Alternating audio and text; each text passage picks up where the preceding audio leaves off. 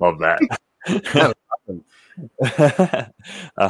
The North Star Shield is headed to the island as Pacific FC or your 2021 Canadian Premier League champions. The BC-based side ruined the three-peat and become the first non-Forge winners of the trophy. We'll talk about that on today's show. My name is Mitchell Tierney. This is Wake the Red Weekly, presented by 30 Talks. We'll also chat some Toronto FC roster news and some shocking developments, to be frank, in terms of their former management staff. But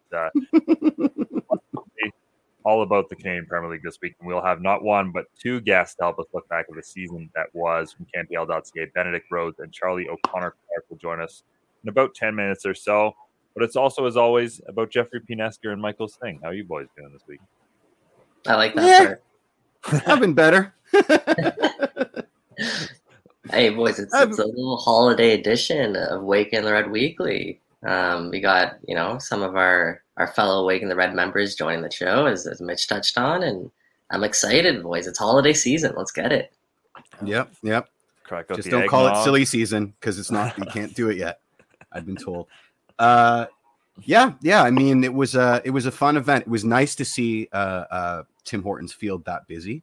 Got to say, it was packed, and there was all kinds of fun weather, which was also really interesting. First time I've had their Reuben sandwich, and I got to tell you, it was magnifique. Alicia and I each split a half, and it was like steaming. You know, when you get a fresh hot sandwich and at the ground and it's cold enough outside that it's just like, it looks like it's on fire and it's extra delicious that way. Well, I can report that it was extra delicious that way. Yeah. Well, yeah, I had Schwartz's at the Bell Center one time, so let me tell you, it will never, ever get better than that. Every Reuben sandwich was ruined for me immediately after that. So. Yeah, indeed. All sandwiches are play second fiddle to Schwartz's. But yeah, I mean, what was your weekend like, fellas? Like, how did you ingest all the wonderful CanSock content over the weekend? It wasn't just CanSock for me. It was I had some MLS Cup playoffs to watch, which was true enough. Pretty riveting, especially considering the Philadelphia Union situation where half their team was freaking missing. Yeah. Just, that is what it is, I guess, and disappointing result there on their end. Also, Portland advancing to the final and ruining Jeff's dream New York City FC home MLS Cup final at Yankee Stadium. But it hasn't ruined my mine and Justin Morrow's prediction of a New York City Football Club MLS Cup victory yet. So that's true. We got to hold on for that. Said, they didn't have to play Toronto this year, so their path is pretty much clear. It doesn't even count. Yeah. But yeah, no, that final on Sunday, that was a good way to sort of summarize and wrap up the weekend. I thought, both sides, they played some good football, which is it's always nice to see, especially considering the conditions.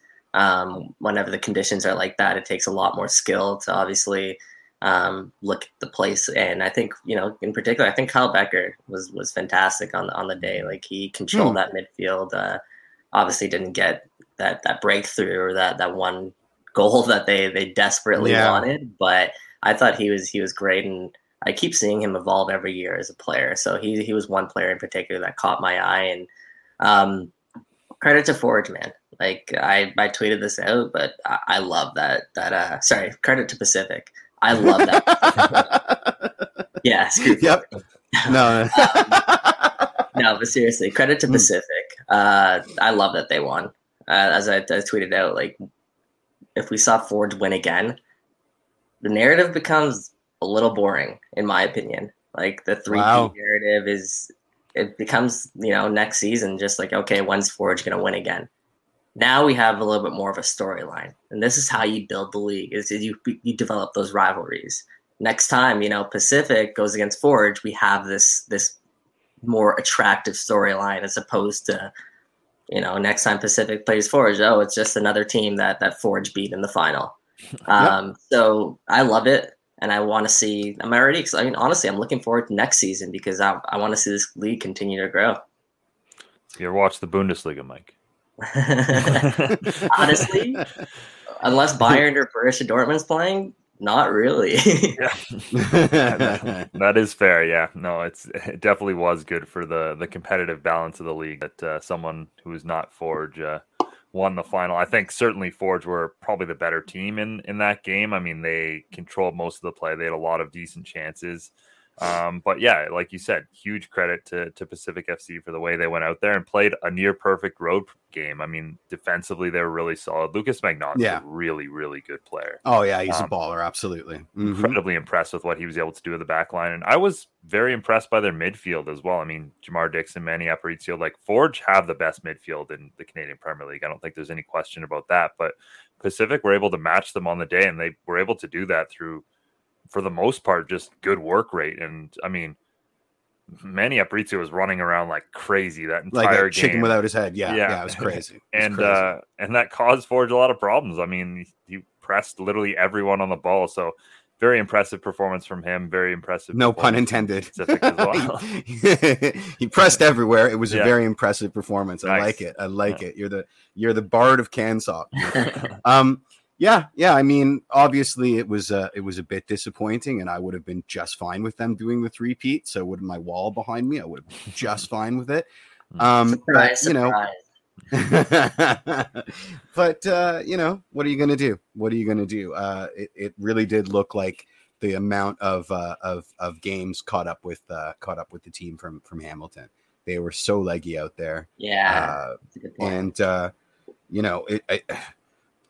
it had to happen eventually, right?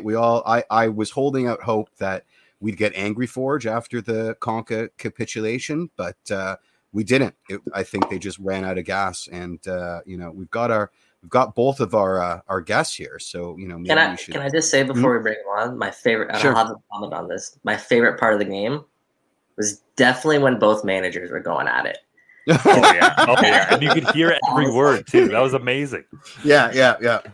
Easily absolutely. my favorite part of the game. But yeah, let's bring on the lads. All right. Never done this before, so let's see what happens to Charlie. All right, there we go. Wow, we're all teeny tiny. I love it. Welcome to our Waking the Red holiday hangout. What's up, guys? Present. What's going on, boys? Wow. So good to see you guys. I just watched you this morning on your own podcast. So we're gonna try to not ask you the exact same questions, but it's very, very limited considering we're all talking about a singular moment in time. How's it going? Have you recovered yet? No. I'm still not done. There's so much stuff going on. It was a great weekend though, eh? Yeah. Absolutely. I mean, I know you managed to talk yourself out of finishing your podcast and at the same time booked a new quiz section for yourself. So you're not quite done yet. Looking forward to the quiz, as always. Mitch, you want to get us started? Sure, yeah. I don't think we actually introduced them, but now trying. Well, I mean, get us properly started. The lads now. The lads. They need no introduction. Yeah. Absolutely. Joined by Charlie O'Connor Clark and Benedict Rhodes of CanPL.ca. I guess just in general, guys, thoughts on what was a very entertaining final. I mean, you get the weather, you get chippy performance from both sides, you get a bit of a fight at the end. I mean, it was everything we've come to expect from Canadian soccer at this point. And, obviously maybe you would have liked a few more goals, a few more signature moments, but you can't say that final didn't deliver, I don't think. Yeah, I think, unless you're a Forge fan or you're Jeff, you don't come away from that. You don't come away from that being disappointed, right? I think it was a really just great day. The event was fun. I mean, the weather didn't look great to be outside, but it made the pictures look a lot cooler, I think, under the lights.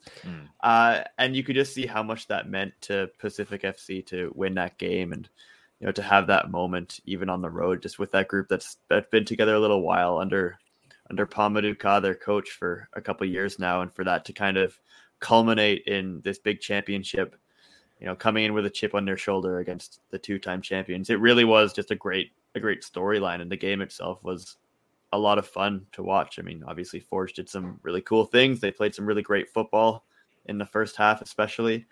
But it's all the credit is due to Pacific, because to get a clean sheet at Tim Hortons Field at all, ever, in any game, is really difficult. But to do that in a final, in a knockout game, that's incredible. Yeah, and also having an under 21 Canadian from BC scoring the winning goal as well. Of course, that's what this league's all about. And Alessandro Jabor after the game said it's the best moment of his life, and you tell by the look on his face he meant it as well. And yeah, it's just a very special day for everyone involved with that club. I mean, he was a zygote last week, so it's pretty easy to qualify that it's the best moment of his life. There haven't been that many moments in it, eh? Of the 3 moments, this was my favorite. Guys, make me feel better about Forge losing. This is what we brought you here for. Like, what was it down to one tactical mistake? Was it just simply the miles caught up to them? Was it that Pacific wanted it more? What was it? It's hard to really break that down. I think Forge were very, very good, as I said, in that first half. Right, they had some unbelievable chances. The passing was just work of art at times. I'm thinking of like Kyle Becker back heels to the overlapping run, like just stuff that makes you like breathe really sharply out your nose. Just, man, in the press box. Yeah. No, is that allowed? Press box. No cheering in the press box, but you can. You can exhale. You can exhale the very, very loudly. As long as you do it for both teams, then you're fine. But Forge had all these great attacking moves in the attacking third, and all these little passes and intricate build-up play, but it didn't come off. Right? I think they ended the game with like 16 shots. I think the shots were like 16-6 in total, but Forge only put 2 of them on target.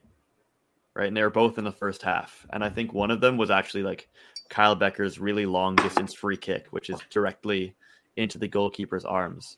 So I think really the credit is down to Pacific's defending and just kind of organization at the back there to keep them out of the final most dangerous areas, because they knew going into that game that they would have to suffer a little bit. They'd bend, Forge would be all over them for a long time in that game. And really all they had to do was just make sure that they didn't get that final touch in the box, like make sure that everybody's got their marker, everything's set, and then their mindset was just like, we'll get that one chance, and if we score that, then we're good to go. And that's pretty much exactly what happened, right? Yeah. I mean, it's interesting to me because I asked you and KJ this on your pregame show.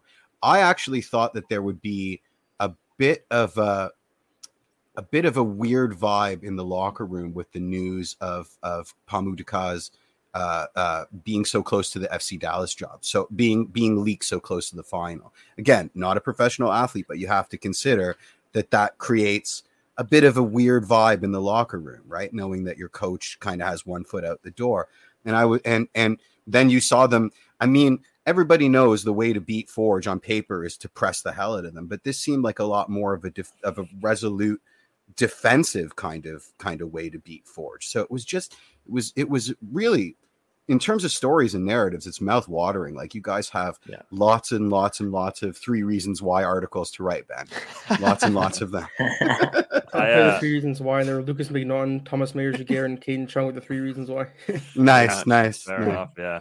I just wanted to say on that point, Jeff, that I think in general with the Canadian Premier League, like, I think all of these guys recognize that, like, this is a league that's more so than anything like a showcase for a lot of these guys. Like, there's no question, like Bustos and guys like Aparicio have talked about how they want to move to that next level. So I don't think they would begrudge their coach by any means for wanting to do the same. I think it's pretty clear that Pamuduka at some point here is going to get a job at, a higher level, be that MLS, absolutely. Or he's talked about wanting to coach his national team as well. Like, I think there's, I think within the dressing room, like, everyone would fully understand and support that. So I don't think there's the same. Well, just building off that, like, we had a similar situation in Major League Soccer where Jim Curtin's name was linked endlessly to FC Cincinnati in the past 2 weeks.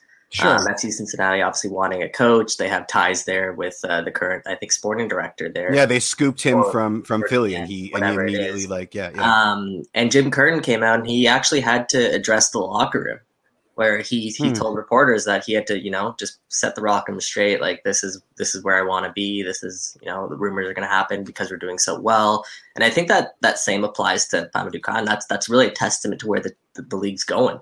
And now leagues MLS teams, I think, even bigger teams are going to start taking notice of managers in the Canadian Premier League.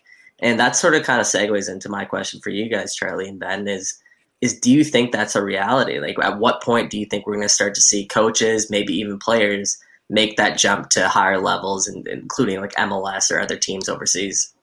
Yeah, well, it has to be coming, right? I think the players, like from a player perspective, it speaks for itself. We've had a few kind of move on, but still, I think the only one that's really, made that jump properly, in my opinion, is Joel Waterman.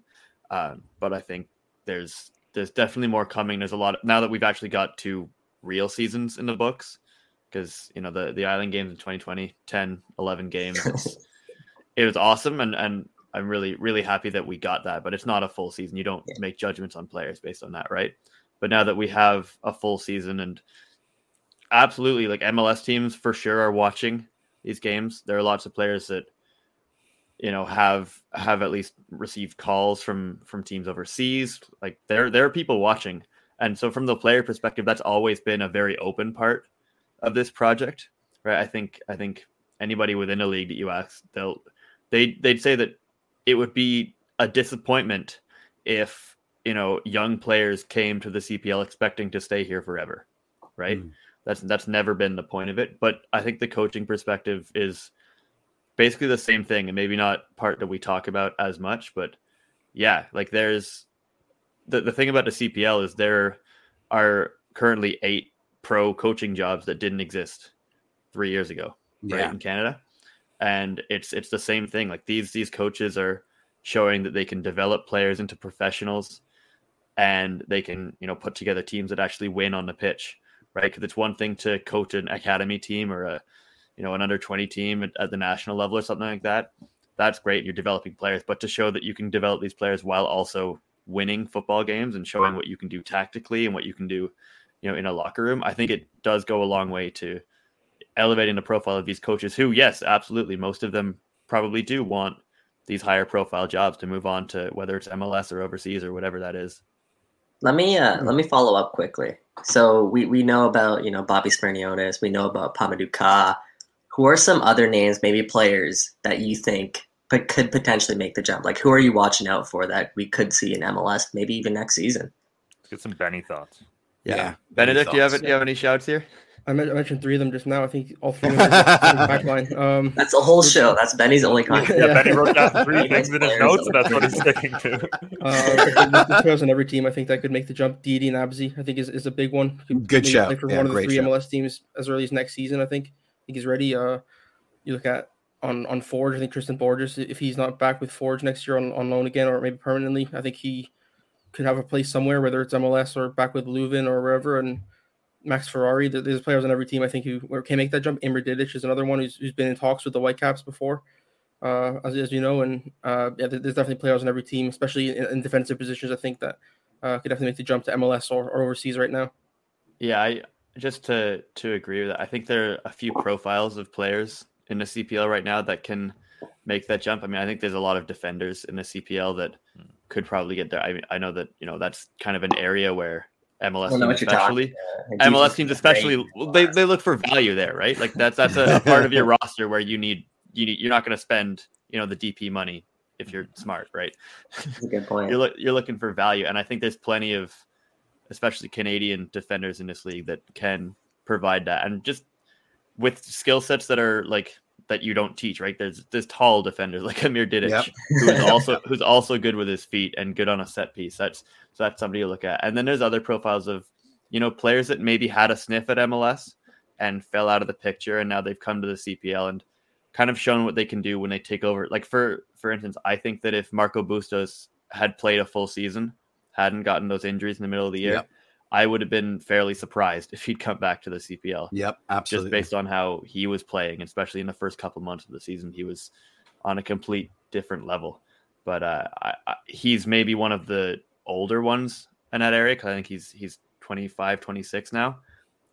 So I think where these are really going to come is going to be the younger guys, and maybe 22, 21-year-olds who have played a year or two in the league. And Pacific has lots of them who just won a championship, right? Taryn Campbell, Alessandro Hajabrapor, even Matthew Baldissimo, who didn't play a whole lot this year, but Good show. The Whitecaps know who his brother is, right?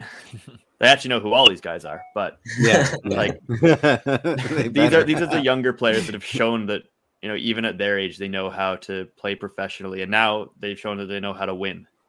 And I really think that does go a long way. Yeah, I agree. We have a question from the Rogues Gallery, and it's a good one. It is, now that we have the experts on, when will the CPL be going to one-piece Cameroonian style kits? Or would sleeveless be more realistic? Is that Ryan? Yeah. Who's Ryan? I have no idea. What Ryan? It's just some anonymous comment from the internet. Sign me up. Yeah, indeed. Yeah, I would go for a sleeveless kit, like an Aussie rules football style kind of kit. Yeah. Yep, absolutely. Need the mullets too, absolutely. I think what the final needed in that freezing rain was sleeveless kits. That definitely would have ended well.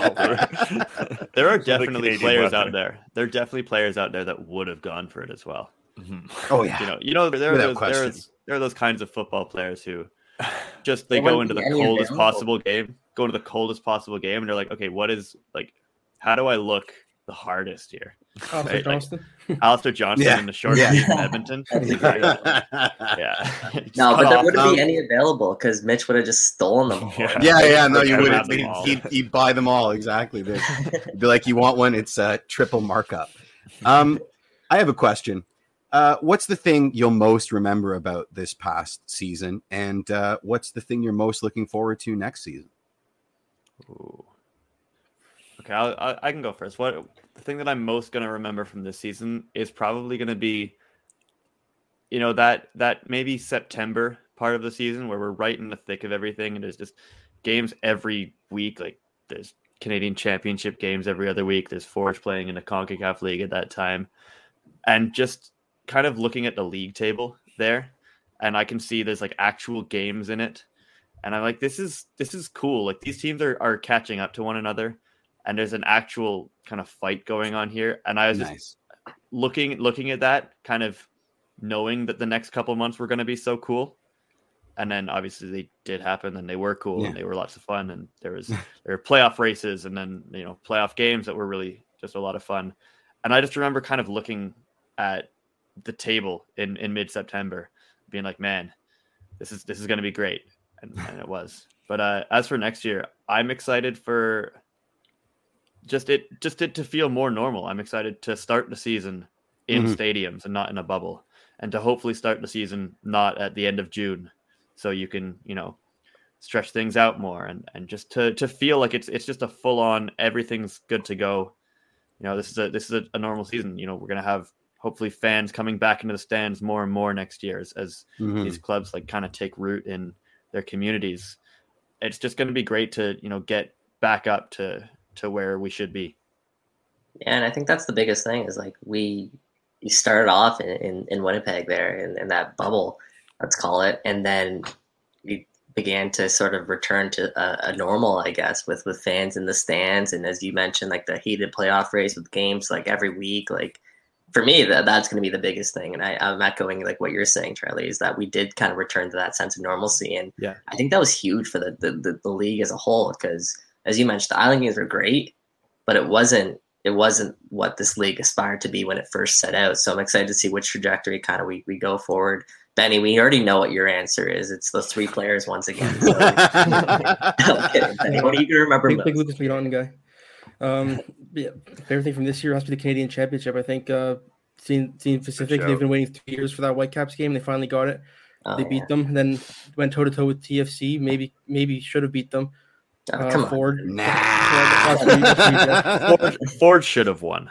Ford absolutely should have won. Yeah, that I agree with. So seeing that these CPL teams are legit is just a sort of a pretty cool thing, I think, and will only be good for Canadian soccer going forward. And as for next year, as Charlie said, just a full regular season. I think towards the end of the year, we started to see tired legs and started to see some players and coaches all sort of fatigued. And if you see a full season from April or whatever it will be to November or December, I think that's what you want to see. You want to see a full year where everyone's at their best and can reach their best. And I think with a full year next year, the CPL will only continue to improve in quality as well. Yes. Yeah, I mean, you took us right. Call back to another comment, which is because people want to throw asterisks. I mean, people just throwing asterisks everywhere, right? Well, Forge had tired legs because they played this many more games, and we had a comment right off the top, and you circled back to it, so good on you for the segue. But Boomslang CA said Forge may have suffered from the travel too, but as Ollie Platt said, it's the price of success to have schedules like that. So, as we work towards the next year, where hopefully it won't be as condensed a schedule and there'll be less of an inclination to throw asterisks at everything.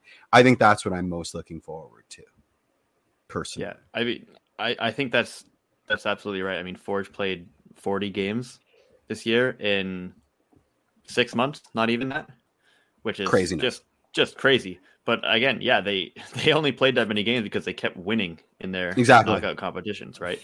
And like every time you would ask Bobby Smirniotis, for example, he'd be like, "Yeah, I mean, we can't complain about that. That's what we want." Like every time they go into one of these knockout ties, they say, "Our schedule's been really busy, but man, we want it to be even busier," right?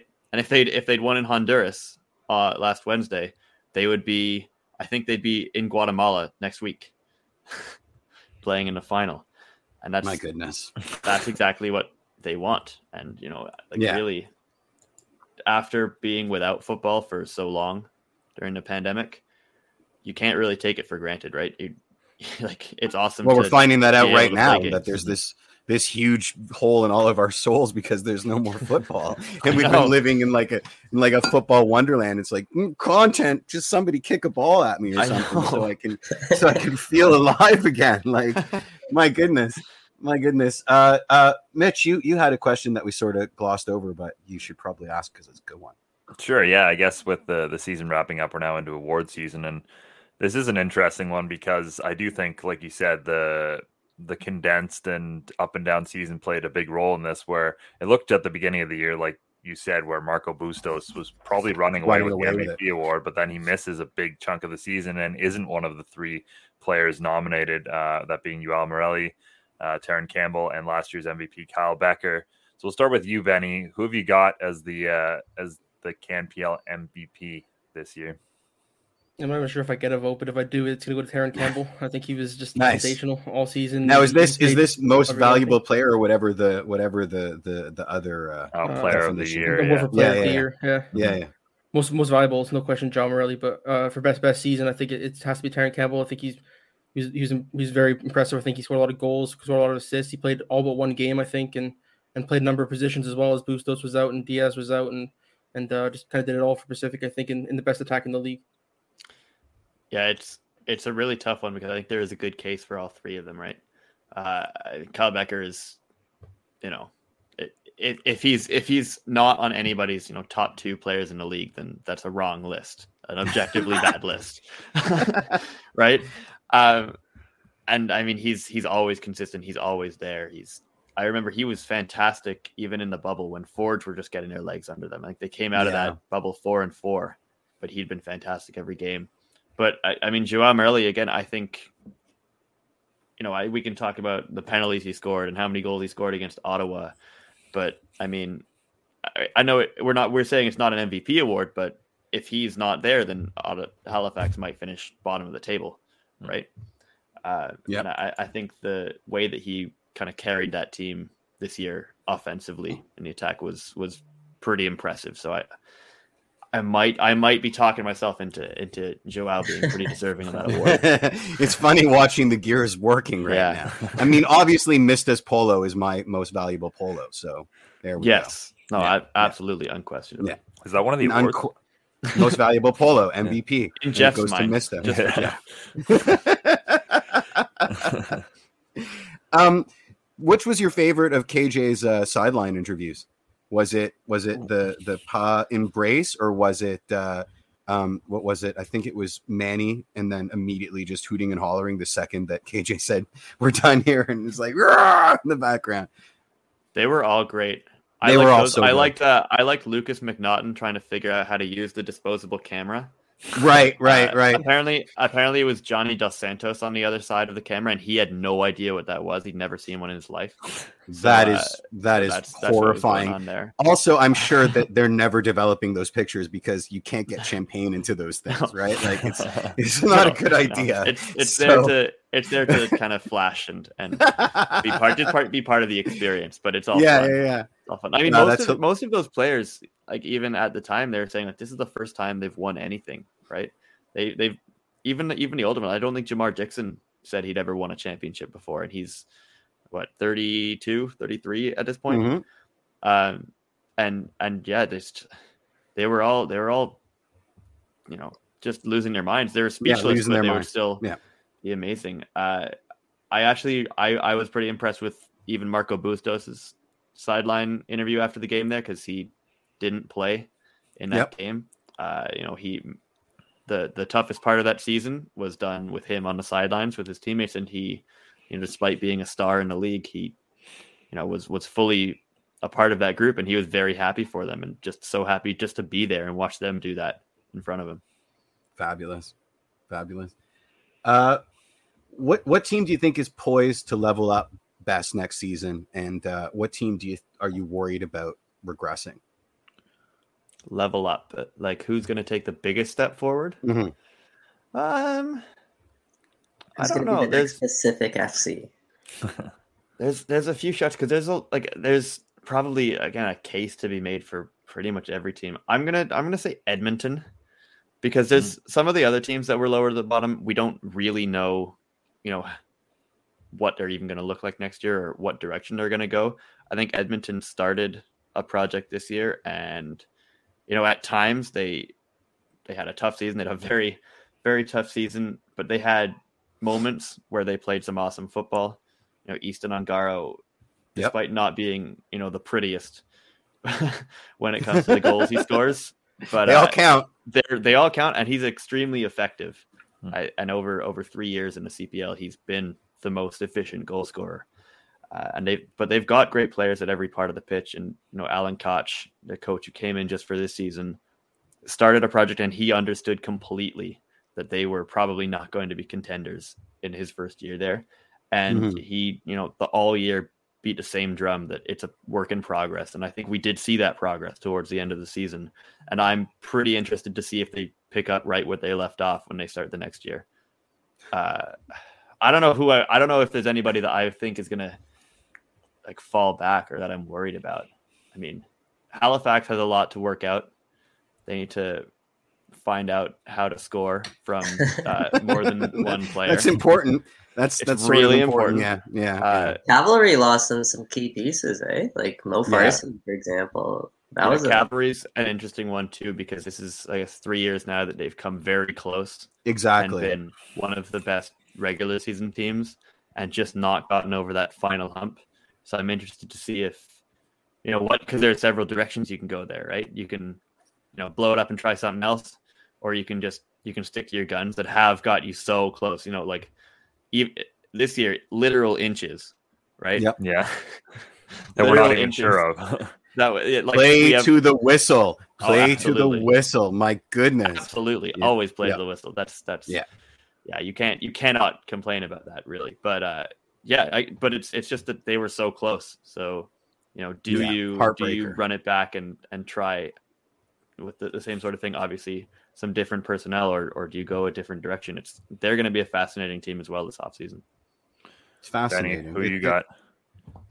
For the biggest jump, I'm gonna go for York United. I think they looked really good this year, and also they've got a lot of these young players who now have 1 extra year of professional experience under their belts. Like the likes of Isaiah Johnson was already one of the best midfielders in the league this year, I think, and he's gonna have 1 more year of experience, and he's a pretty big fan base in York already growing. And Max Ferrari looks like a great player, and depends on who they can bring back. If they bring Didi Nabzi back as well, of course, they'll be a favorite to do it again, or if they replace it, see who they bring in. But with a couple of minor improvements, maybe a couple of extra veterans in that team, I think that they're going to be a team that will contend, especially if there's a 14 playoff again. Then they'll definitely be in that conversation and near the top for sure. What do you mean again? The 14 playoff is fantastic. What do you? How is this a debate? No, the 14 playoff stays. It's absolutely terrific. Yeah. Yeah, that's great. York needs a coach first. That is also true. Interesting to watch. Yeah, I genuinely have no idea. No exclusives. You can't tell us that it's going to be Danny genuinely Dichio, have no clue. We'll talk after the show. We'll talk after the show. Yeah. Who plays your bets? I don't know. Yeah. Well. Oh, no, go ahead. No, I've exhausted my list of questions, boys. Okay, Mike, you have anything? You have anything else for these guys? Do I have anything else? Yeah. Honestly, no. I think we covered a lot of the Premier League, the Canadian Premier League, and again, like just touching on. Let's ask him TFC questions. Hey, that's right in my wheelhouse. I'm all for it. But Canadian Premier League side, just wrapping up the Canadian Premier League side of this show, again, just echoing what I said earlier, I think it was a fantastic year for the league. Obviously, there still is a lot more to be done. And I know there's plans to kind of get to where this league wants to be. But that being said, we're 3 years into this league. And for us to be sitting here talking about a top flight Canadian professional soccer league is something I didn't think I'd be able to do 10 years ago, even less.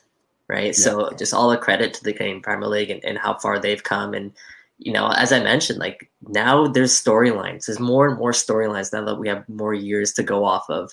I'm really looking forward to that Pacific Forge matchup next season and kind of seeing where both of these teams are at. I'm looking forward to what Cavalry does and how are they going to, change directions or, say the path, as Charlie said, York United, as Benny alluded to, this is a team that I know has high ambitions that haven't been able to reach it as yet, but they have a lot of pieces that are in place that could potentially take them over the top. There's just a lot of exciting things to watch. I know the league's going to continue to grow. So I love that we're here, man. That's sort of my summarizing thoughts on this. It's very well put. I mean, great the question, fact that, Mike. Yeah.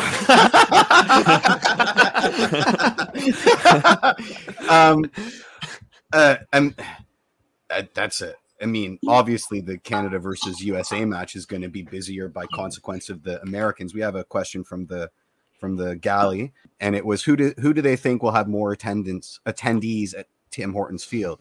CPL final or Canada versus USA? I think that's a fair. I think we can. I think we could probably answer that one with pretty clear confidence. It's the Canada. But I mean, but Tim Hortons Field was. Pardon?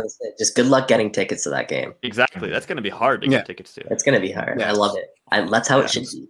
Yeah. It's going to be impossible to park, man. I suggest leaving your car at home and finding alternate ways to get to Tim Hortons Field because a system of catapults and nets. Yeah. When you get to Arby's, give me a call. I'll meet you there. We'll have some lunch. It'll be fantastic. Sponsored by Arby's. Yeah. Pardon? We're sponsored by Arby's now. I wish so hard. That would be fantastic. That's all I've ever wanted. Next year, boy. To echo Mike's sentiment, it's terrific. I mean, watching this league grow, having the inside scoop by consequence of you fine gentlemen, is just been terrific. And the fact that 2 of the 3 years have been pandemic years is I mean, it's such a testament, and of course, the league's going in myriad different directions. MLS is 25 something years old, and it's still going in a million different directions. I mean, they're still figuring out whatever their pathway is.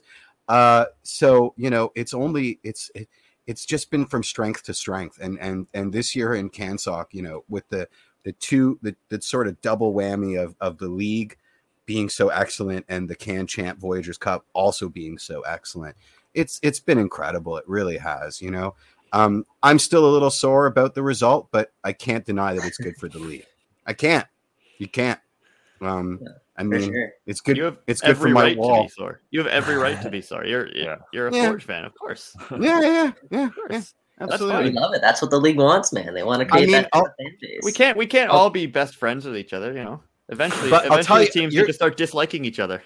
You're very good at this, Charlie, because I'll tell you something. At the outset to the game, a couple of Lakeside boys in full regalia, I mean, the flags, came to Barton Street Battalion section to have some handshakes before the game action happened. Good game, everybody.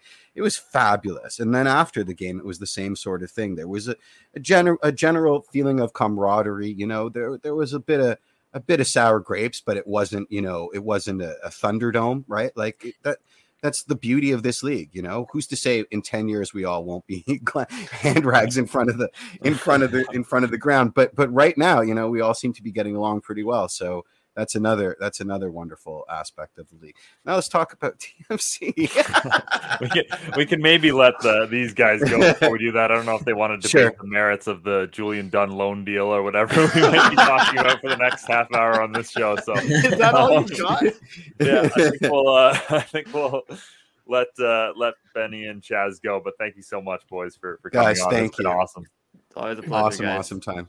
Always. Cheers, Benny. Yeah, thanks, boys. Cheers, Chaz. Absolutely. All right, let's get them out of here. Oh, Charlie's sticking around. Oh, no. No. Yeah. Wait, there's a Julian Dunn loan deal? Yeah. What's this about Julian Dunn? There's rumors about it, certainly. Okay. Yeah. Rumors. So what do we want to talk about first? Chris Armas to glory? Let's do it. Sure, yeah. I mean, obviously last week on the show, you guys had Mike Newell on, and he did an incredible job, and made me wonder if I would even be, invited back. And I kind of, no kidding. And I thought about maybe just putting in my resignation, because it looks like if you do that, maybe I'd be hosting Jimmy Fallon now or something. I mean, let's talk about where everybody's ended up. I mean, we talked about this on the show a couple of weeks ago that Ali Curtis has wanted to be part of an MLS development project for a while, and he gets that job with the MLS Next Pro. I'm assuming to lead the league, not playing it, but I mean, that's an exciting role for him, obviously, and we're, I think, pretty happy to see him land on his feet there. But the big kind of surprising news, of course, is former Toronto FC coach Chris Armas tied to Manchester United.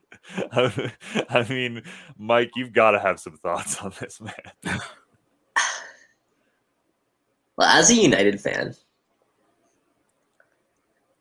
okay, I have two separate chains of thoughts of this. As a United fan, no offense to Chris Armas, could they have not gotten someone better?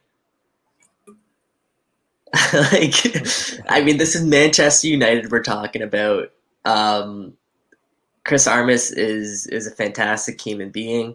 Always, he was generous with his time. He took the time to, as straightforward as he could, answer questions that were pressed him, obviously during some really tough times.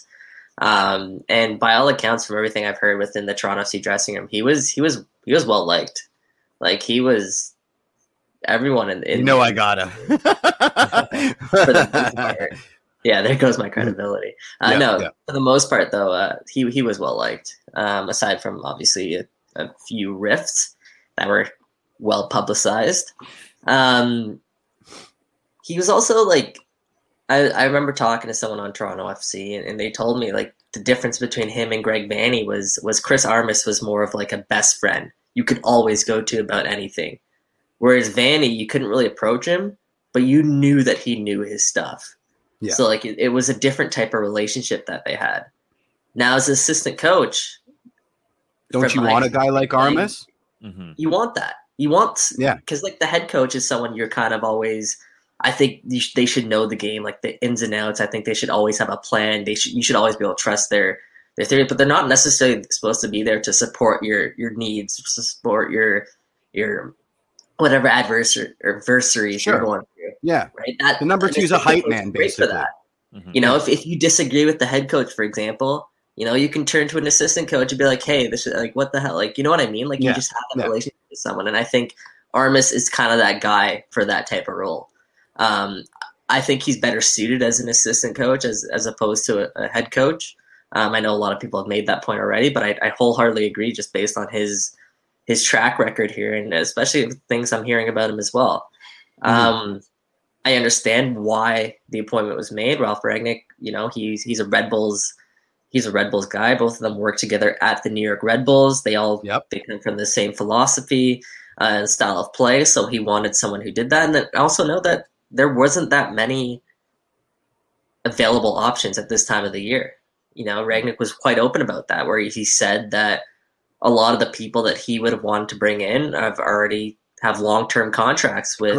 Great way to start your career at Man United. Yeah, he was the best of what's left in a public press conference. Like great way to come in with all the confidence in the world. And so he essentially said like we have to be smart about the decisions we make and make sure we be smart about bringing in the right people. So welcome Chris Armas. Yeah, we've heard that before.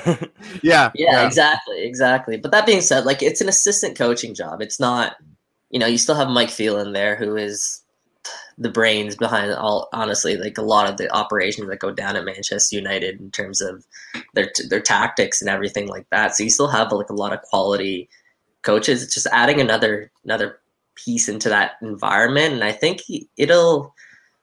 I hope it'll play out the way that, Rangnick's kind of expecting it to. And I think Chris Armas is a good voice to have in the room. I don't necessarily think he's the guy to sort of lead the charge. So that's sort of my thoughts there. So hopefully this works out. Graham is saying something really interesting. Like obviously Chris Armas, my theory is that he got the TFC job because there wasn't a lot of proper candidates around. And it seems to be a theme in his career.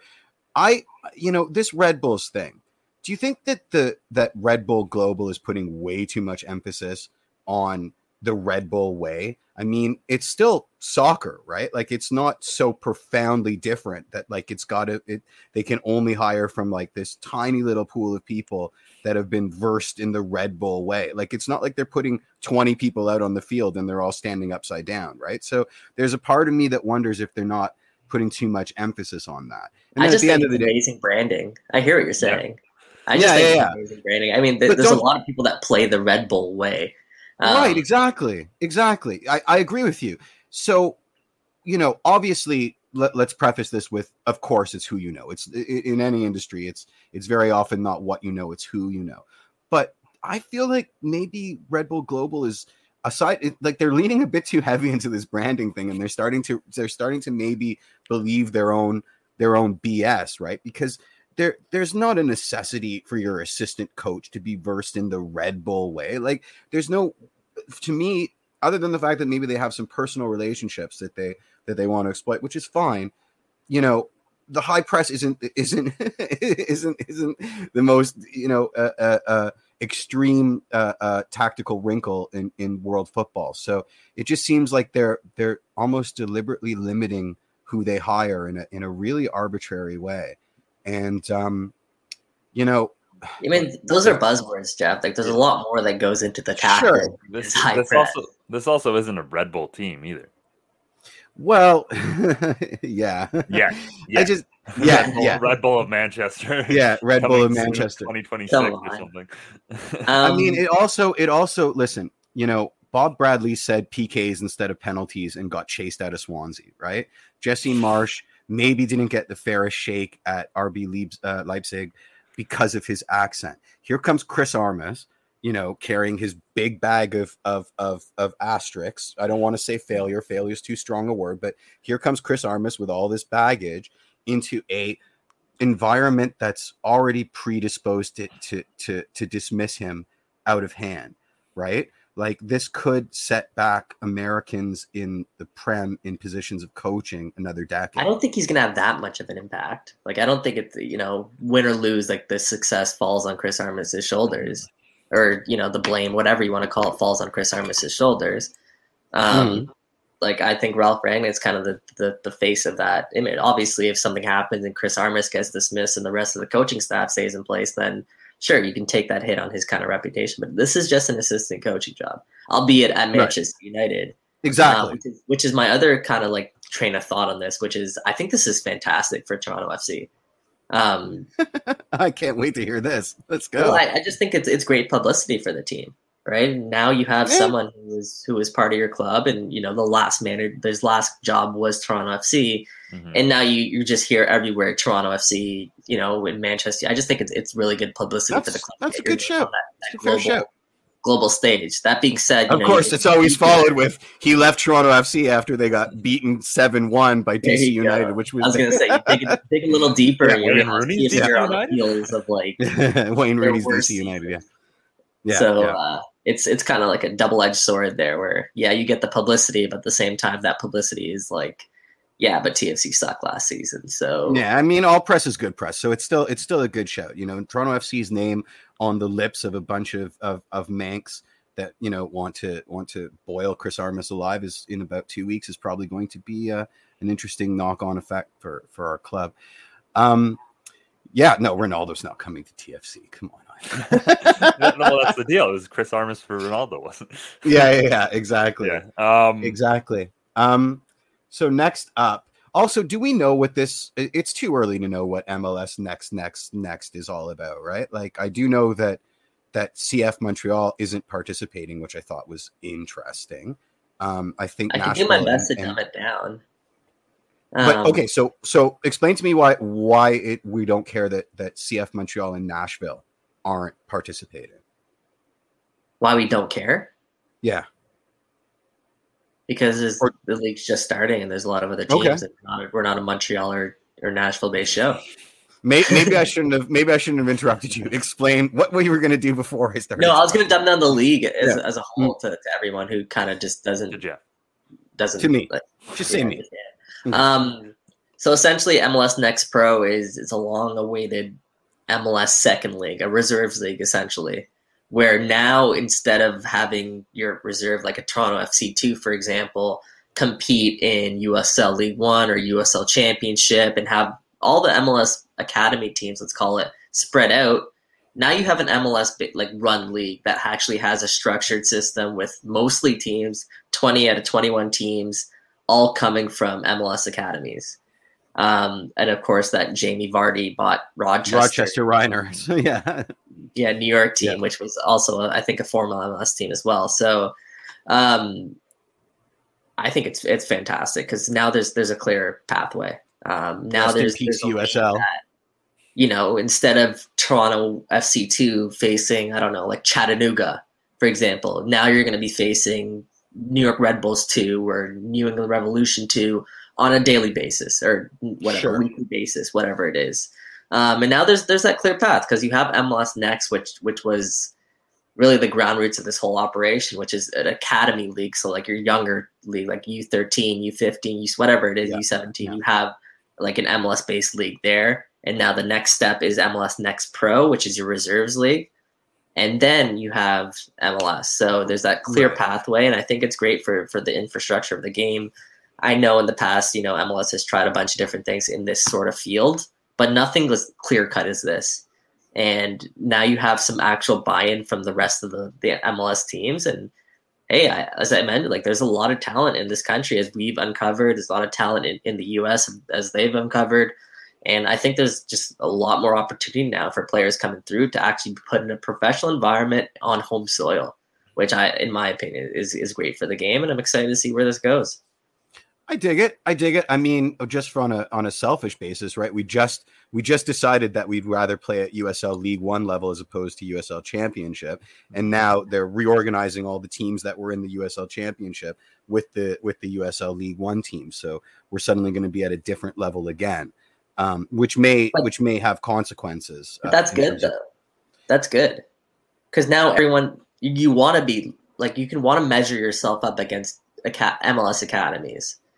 Or MLS teams, as opposed to measuring yourself up against like 4 or 5 different teams. What do you think, Mitch? Well, what I would say is, at least at the academy level, Toronto FC's always done very, very well against other MLS academies. I mean, they won a couple of years ago at the youth level, and they've always done pretty well at the GA level. So I do think this will probably be good for the club, and like Mike said, like a good chance to measure themselves against their contemporaries. Really, we've seen them in USL Championship and how difficult that was for a lot of these guys. Like, you want them to play in a professional environment, and that's good, but it's not necessarily good when you're trotting out like a youth team against and getting just seasoned pros. We've seen this has been just a sports, I think, tried and true thing. Like, we know Slovakia tried to have an under 20 team in their like Slovakian Pro League, and they just get like trounced every game by grown men, and like it was not the development pathway that they thought it would be. So I think that this will unquestionably be good for Toronto FC's young players, and I think probably good for the league. And again, just having that league branding on it, I do think makes it a little bit more interesting. Where You mentioned the branding. Yeah, that's the worst thing I've ever seen. Yeah, no, that logo is atrocious. Oh, I don't necessarily mean the like MLS Next branding. I just mean I know. We'll see Toronto FC 2 play more recognizable teams. No offense to all those teams. Forward Madison. Yeah, I mean they're pretty recognizable. Yeah, I know you do. Shout out to Forward Madison. Yeah. All right, roster releases. That's next step. Absolutely. Omar was a foregone conclusion. Like, has he done anything publicly, like a goodbye post yet? No, so I want to say, TFC did their publicly goodbye post to all of those guys. So I don't know. I personally don't think there's a way back for Omar because, I think he would be a good MLS veteran as like Laurent Simon's kind of that role that he played for the club.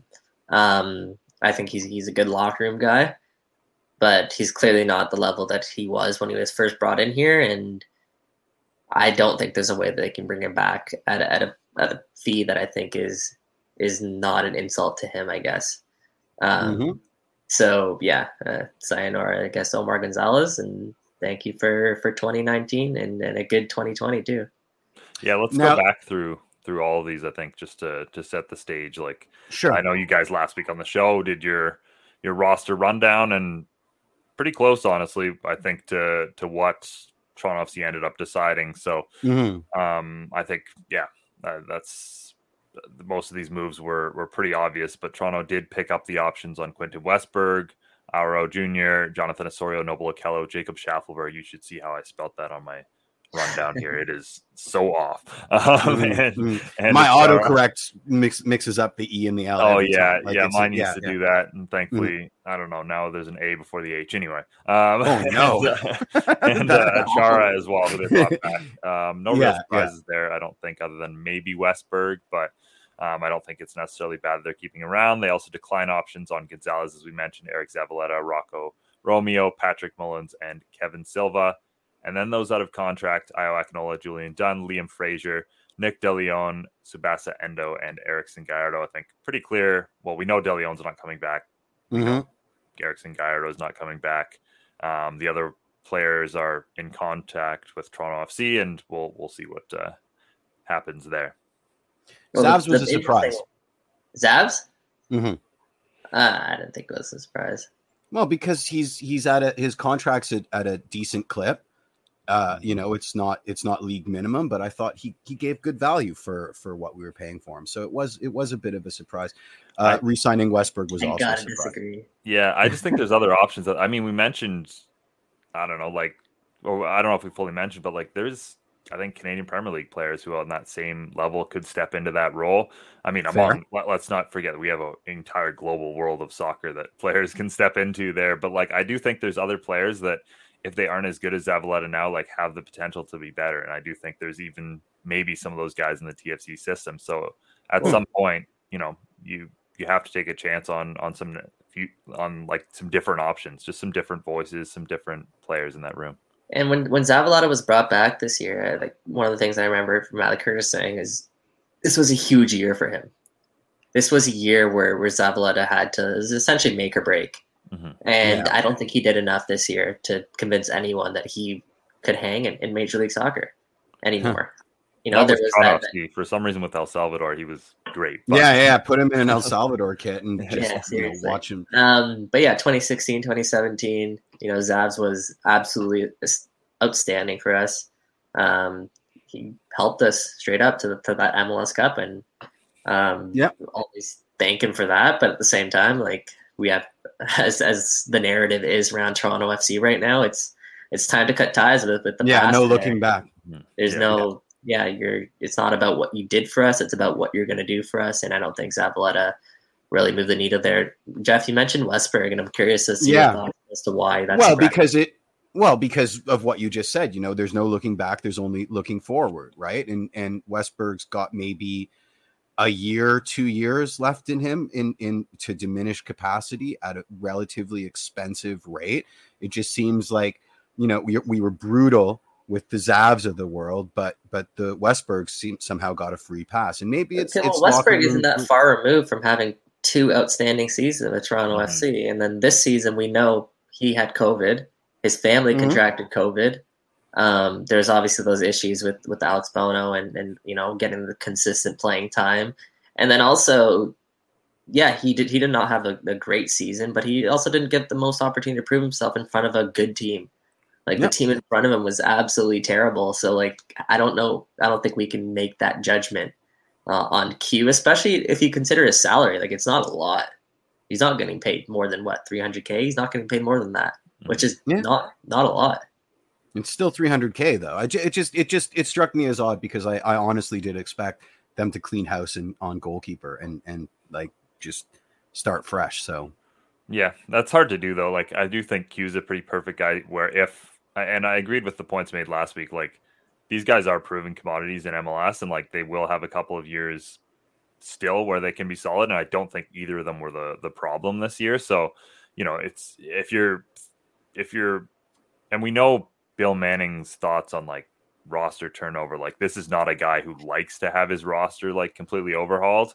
They used to have a rule within Toronto FC. I think it was the rule of, I want to say 12 or something like that, where like 12 of the top 15 to 17 players in terms of minutes last year, like were supposed to be brought back just because they like that consistency. Obviously after a year like this, you make exceptions to that rule because you throw that rule in the garbage. You don't want those guys back, but this is a guy who likes consistency within his roster. So if something's not completely broke, as I don't think it is in goal, like why, like that's just another headache where you have to bring in another goalkeeper. And we know both Q and Bono are decent to solid MLS goalkeepers. Like I don't think that they necessarily need to make a big change there.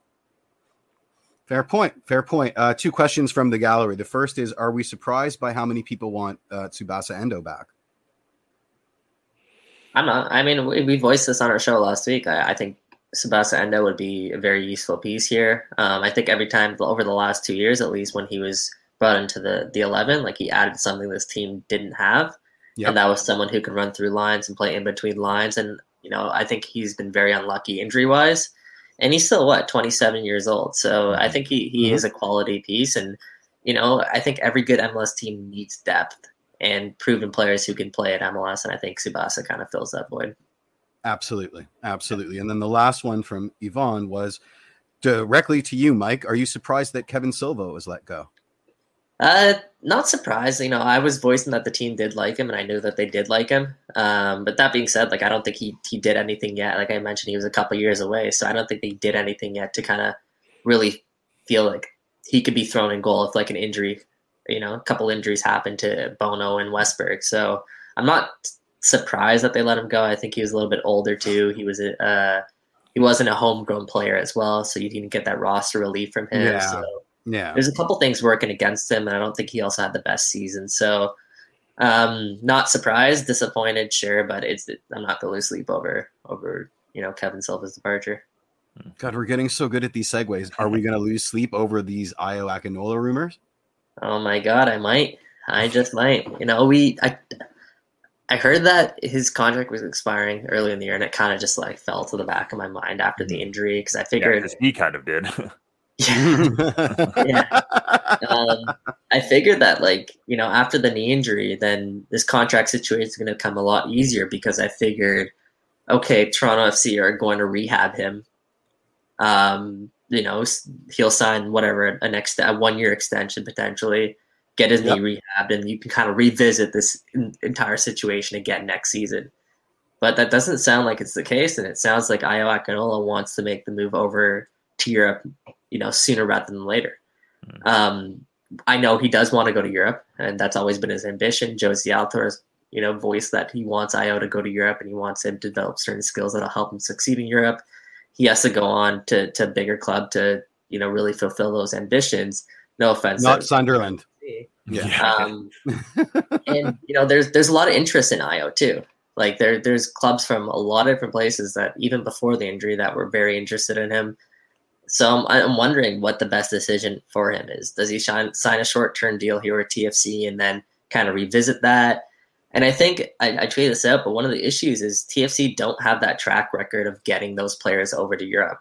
Instead, they have the opposite right now, which is they want those guys to be Toronto FC players. I have a lot. I get the ambition. And I as a fan, I think you kind of want to hear that from your club. Mm-hmm. You want to hear the best, you want your club to be the best it can be. Those are play. You never want to kind of lose a player. But from the other side of the coin, something that we've talked about quite often is if you're not showing that blueprint of, listen, like every young player coming through Toronto FC right now, they don't want to be Toronto FC lifers. No. They want to go on to bigger and better things, which, the reality is with the constraints that MLS has imposed, you're always going to have something that's bigger and better than what Toronto FC is. So if those guys have those ambitions and they tell you that when they sign here, how you got to show them a pathway to get there, because you're going to start to lose some of these young players that are coming up. And Ayo Akinola could be the first of a couple of young guys that have aspirations, but that don't have a blueprint to get there. So let's keep a close eye on that kind of situation, how that plays out. Yeah, a couple of points on this. One, Toronto FC's been a team that obviously has had goal scoring issues, not just this past year, but even the year before when they were second in the Supporters' Shield standings. Like, goals did not come easy. Ayo Akinola has been probably the one player when healthy who's been able to consistently score. So you have to at least consider that from a Toronto FC perspective. Like, they should do everything they can to bring this guy back, even if it's for a couple of years. I know there's obviously the point of him going to Europe. I did want to mention Julian Dunn because same boat. Pardon? Yeah, same boat. And I have actually heard that there is a European deal very close for him, and I do think I think it might be a loan. We'll see what happens, but I do think we're going to be seeing a couple of Canadians follow him over in the next little bit, potentially to the same club. So that's something to watch out for. Is it Besiktas? No. Isn't that Norwegian? And why? Yeah, and correct. Why not? Yeah, it would be the Norwegian club. Vessel Kolbe? Theo Bear. No, Theo Bear played for this past season. Gotcha. The last thing you have is what step does the league need to take forward next year? I think we kind of addressed that with Charlie. Yeah. No, that was for the KMPL. I thought that was specific to MLS, and my answer is who the hell knows? I mean, obviously they're trying to consolidate all of their properties with the MLS next, because let's not forget that they're renegotiating their media deal, right? And USL had a totally separate media deal. You got it for free on YouTube in Canada, but in the States it was paid property on ESPN Plus. So I do think you're going to see a lot of interesting moves behind the scenes with MLS this year as they try to consolidate their product to make it more attractive for a media deal moving forward. And I think that this MLS Next Pro, or whatever the hell they call it, is just the first in many dominoes that are going to fall. And say what you will, because I have a lot of problems with the single entity system. It reared its head with these Ayo Akinola rumors, right? Like, at the end of the day, what happens when he renegotiates and who he's available to renegotiate for, the level of draconian shenanigans is bracing. So I'm concerned, but we'll see what happens with MLS moving forward, because they do have a product they want to sell. That's first and foremost on their minds. And all of these moves tend to point to that kind of pre-packaging towards hooking some real big fishes for the next media deal. Does that mean running shootouts are coming back? Well, speaking of that, we got a big MLS Cup final. This weekend, we're between New York City FC and Portland Timbers. Jeff and Justin's New York City FC. Like I said before the show to you guys, doesn't even count for New York City FC. They didn't have to play PFC. It's pretty much a free pass to the MLS Cup final for them. Talk to me in a year when TFC's in the playoffs, and we'll see if New York City FC can get by on. I love it. I mean, great spot to have the final, no question about that. Portland is one of the better MLS stadiums and obviously better MLS fan bases. So that'll be great. True enough. They're such a good playoff. They're such a good playoff team. Yeah, they really are. They really are, and they might get Sebastian Blanco back, which is huge. And also having Valeri come off for the last 20 minutes is pretty devastating. So it's going to be an interesting MLS Cup, and you all know that I got New York winning it. So there you go. And David, don't forget Jeff called it too. So yeah, Justin Mora. Who's that? I called it. Justin copied me, man. Jumped on my coattails. Jeez. Yeah, I think the issue with that was no one saw the fact that you had that written in your show notes because we did the thing after, I want to say, the Justin Morrow interview. But no, we'll vouch for you. He had that pick before Justin Morrow came on our show and echoed it. So we got to give Jeff credit for that. But let's wrap things up here. Mike let you guys run way too long last week. So that's the only thing I'll say for his performance was you guys went so long, and we've gone a little bit long this week as well. But yeah, absolutely. Yeah, no question. That episode was the right one for it. But huge thank you, obviously, to Benny and Chaz for stopping by today. Always. And make sure to go read all their great work over at campl.ca. We also have. Well, there's really only one variation. It's just 3 things about something, and that's the only article. Sorry, Mitch. Look at the look on his face. I just made him so angry. I'm so sorry.